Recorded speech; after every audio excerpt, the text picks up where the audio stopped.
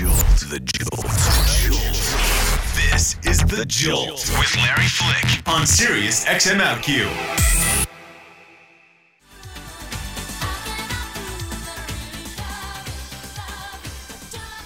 Kylie Minogue getting us started on a new hour here on The Jolt, Sirius XM OutQ. It is 80s Music Tuesday. We go back to the 80s for a little comfort because there's no weekend on either side of Tuesday, right? Where you're in it, and there's no running out. So the music gives a soft place to land, as we say. So still ahead this morning, Lucy Lawless is going to be stopping by our studio to talk about joining the cast of Salem. But right now, sit up straight, Keith Price. I am. A legend has entered the room. Yes. Lynda Carter. Hello, my darling. Oh, hi, you guys. It's great to be here. It's so good to see you. New York City. You're looking on top of a building. I know. We have a great view, too. You do. Lots of clouds, but it's still a nice view. It's still in the city. Exactly. So Miss Carter Yes. has many great things going on. She's got a new show called Long-Legged Woman. Yeah, baby. And you do have long legs. I do. You're the first person I offered to lower the seat for, and you looked at me like, Really? I think I can manage. Actually, this is a song I wrote, and then I named the show after it. It's a song I wrote just because I thought it's really kind of funny. The lyric is a little tongue in cheek. I'm a long-legged woman and I'm looking for a good-hearted man. Ooh. I'll give you miles of comfort. I know you know I can. There you go. So she is going to be Jazz at Lincoln Center on the 17th and 18th. That's a very special place to play. It is. It's the the very special place. It's the Appel Allen Room. Or the Appel Room. Yeah, the Appel Room at Jazz. Yeah, it's a beautiful room. It's the best the room. Sound. I think it's not a bad seat to sit in. It's the best room I think I have certainly ever played. It is. You're looking over Central, Columbus Circle, Central Park South, and we like to do it in the springtime. We like to start a little early at 7:30, so you're just at the dusk period, and you're watching the lights come on all through the show, and then it's dark by the time you're done. It's great. And we have I have 10-piece band, 7 musicians and 3 singers on the stage with me, and they're Grammy-winning, award-winning, platinum and gold album-winning musicians, and 8-time drummer of the year, and jazz musician of the year, and all kinds of stuff. So it's a great night of music. Great night of music, and we do a little bit of original, as I mentioned, and we do. Someone's dog is barking. Is that your phone? That's my phone. Oh my goodness, that is the coolest ringtone ever! Yes.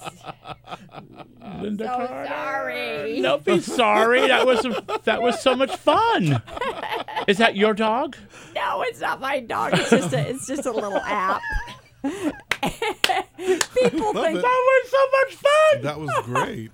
Adorable. And well, every time it rings, it makes me laugh. So yeah, and it blinks and it blinks. And, that's totes adorbs, as the kids would say. Yeah. Oh my goodness gracious! Lynda Carter joining us here on the Jolt. So this is very, very interesting to me. As I was thinking about your visit today, it occurs to me that you intended to be a singer before an actor. Yes, I did. I started off at earning a living at singing at 14. Yeah, you've been in the game for a minute. Been doing it a long time. And what's so amazing is that through the acting years, the Wonder Woman movies, all of that, you were laser focused on your music. Because I remember when you were on, was it during Wonder Woman that you released an album? I released an album. album. A big pop album at the time. Yeah, a big pop album. And then I did 5 specials for CBS. musical variety specials, and we won an Emmy for one. I remember. And I work with everyone from Yeah. Ray Charles, Tom Jones, Glenn Campbell, Kenny Rogers. So It was great. So do you feel occasionally disappointed when people want to talk to you first about your acting, even though music has been truly your life's blood? I find that whatever anyone wants to talk about is fine with me. I long ago figured that people like to put other people in boxes. Yeah. So, I have a lot of boxes. I got the, I'm tall, or you're too tall. Yeah, well, you never or know. You're this, Never or you're too that, tall, darling. Or you're former Miss USA, or you're a former, used to sing it. Well, if you're singing, you can't act. If you're an actor, you can't sing. And it, blah, blah, blah, blah. So I just never pay any attention to it and go with the flow and live my life and do the best I can as I'm muddling through it. But just again, looking at your timeline, remarkably journeywoman focused. Like you Yes, obviously I jumped on the various things that came your way as they made sense to you, but the music was so consistent. And it's funny because as a longtime fan, I was always aware of the music. I bought the records and continued to support your music. But it's just so interesting how the media has really zeroed in really on kind of one or two things. When I don't think that's not uncommon. Wonder Woman was, I think every actor or every musician, they've got their hit that they were first known for, Yeah. and people want to continue to go back because it has some resounding effect on their own person. And I'm what you're bringing up is kind of interesting because I'm not usually. I do a lot of interviews over a period of time, and you really kind of get sick of answering the same questions, or sick of basically talking about yourself. To be honest with you, I get bored with myself.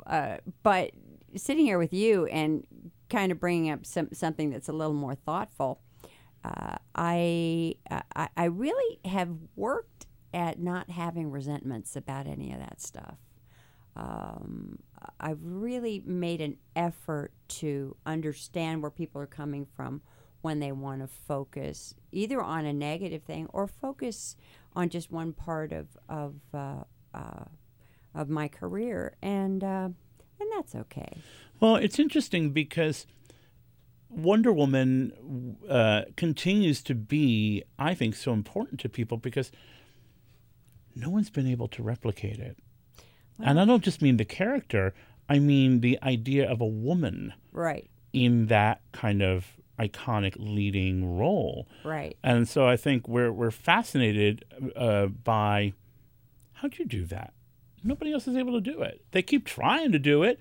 They keep thinking, well, maybe it's the outfit. Well, it ain't the outfit. It's the person inside the outfit. So do you allow yourself to move past the same old, and just think, well, no, what's really causing all of this is the fact that nobody else has been able to do it?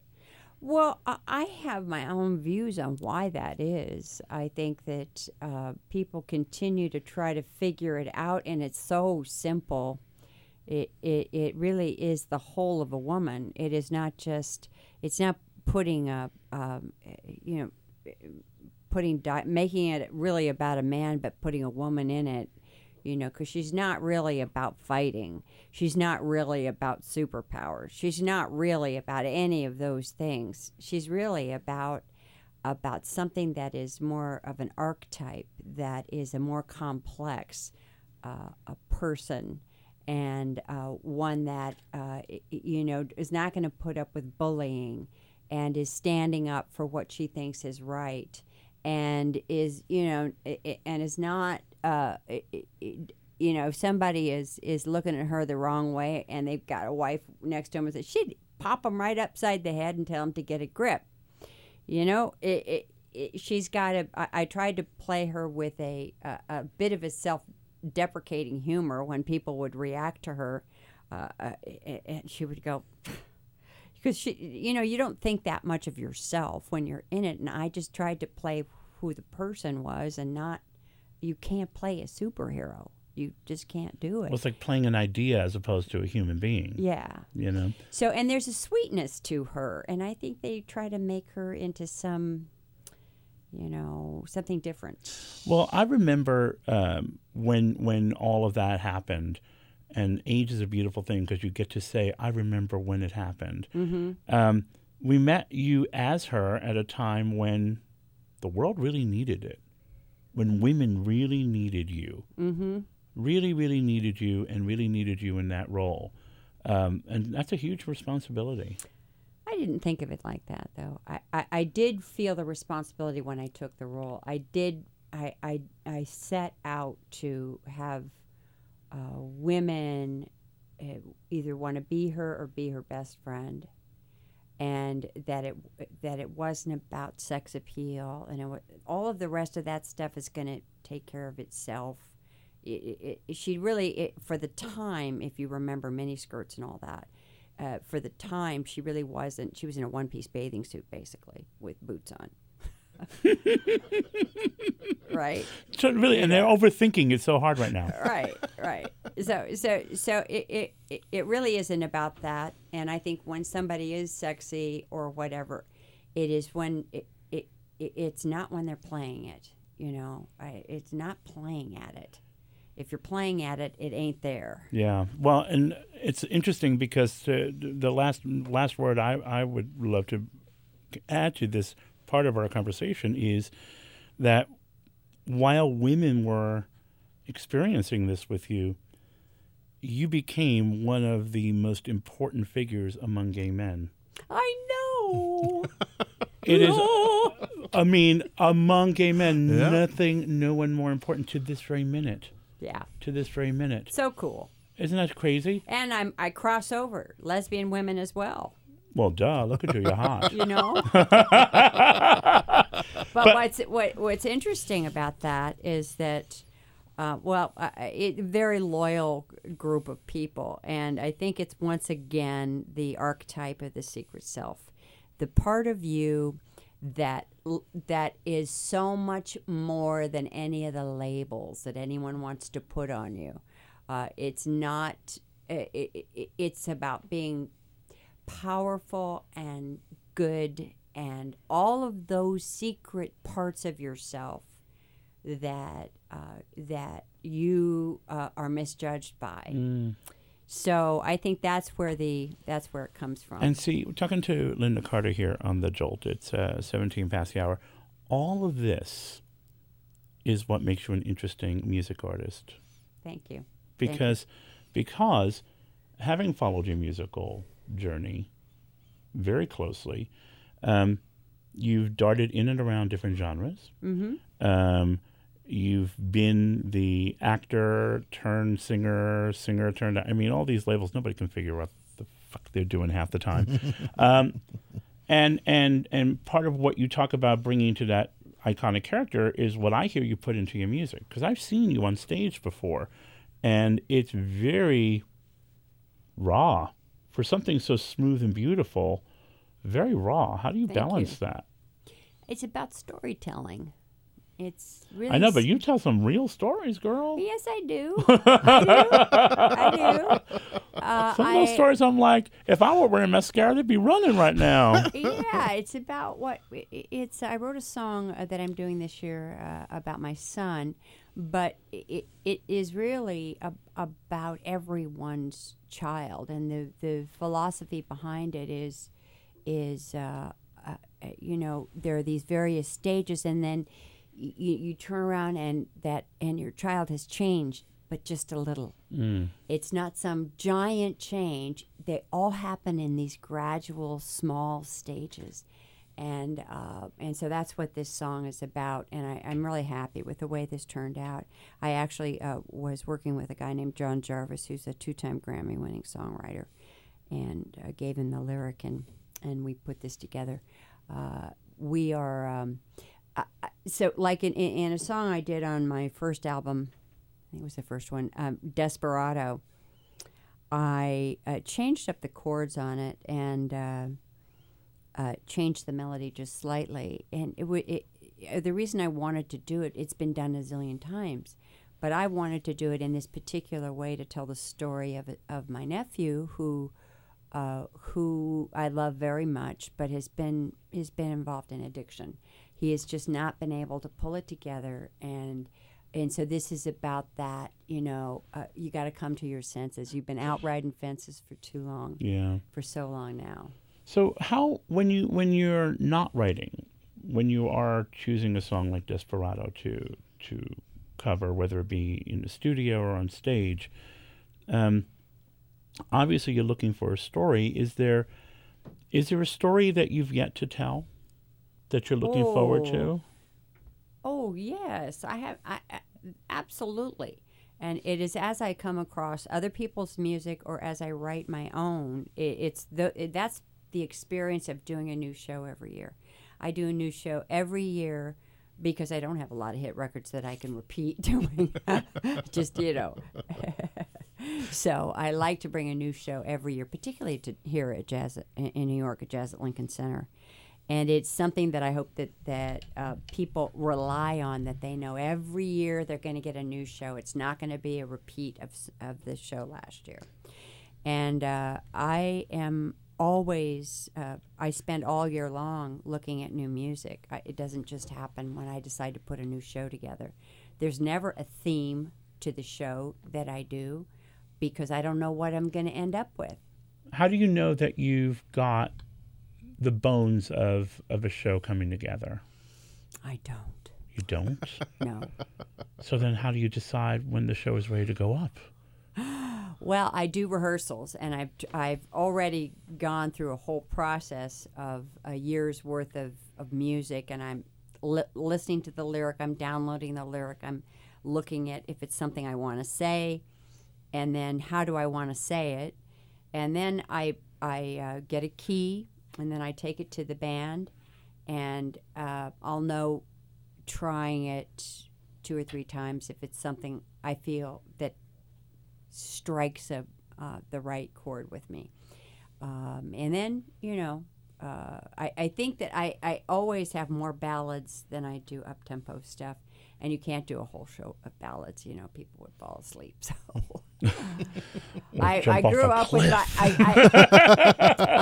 I grew up with my mother's old blues albums, a lot of juke joint stuff, and a lot of dirty lyrics, and she just loved anything that was some kind of a torch song that was pain and some guy's done her wrong, and so I tend to gravitate toward have the most fun singing those kinds of songs. So I have a lot of them in my repertoire. Well, yeah, and you know how to kind of there's something really interesting about how your voice has evolved with time and age, and that now you've got this really saucy lower kind of thing going on that's really kind of broady, kind of body broad.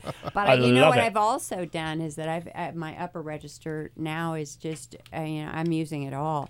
So I'm really screaming on some of these high C's and all the rest of it. So so much fun. It's so much fun. Miss Lynda Carter. Thank you, Madam Mouse. Thank you for coming to see us. Now come to Jazz at Lincoln Center. Yes. Now Friday and Saturday. Let me take care of the business here. She's going to be at Jazz at Lincoln Center this Friday and Saturday. It's in the Appel Room. She'll also be appearing later this month, excuse me, in Toronto at the Richmond Hill Performing Arts Center and in Palm Springs at the Agua Caliente Casino.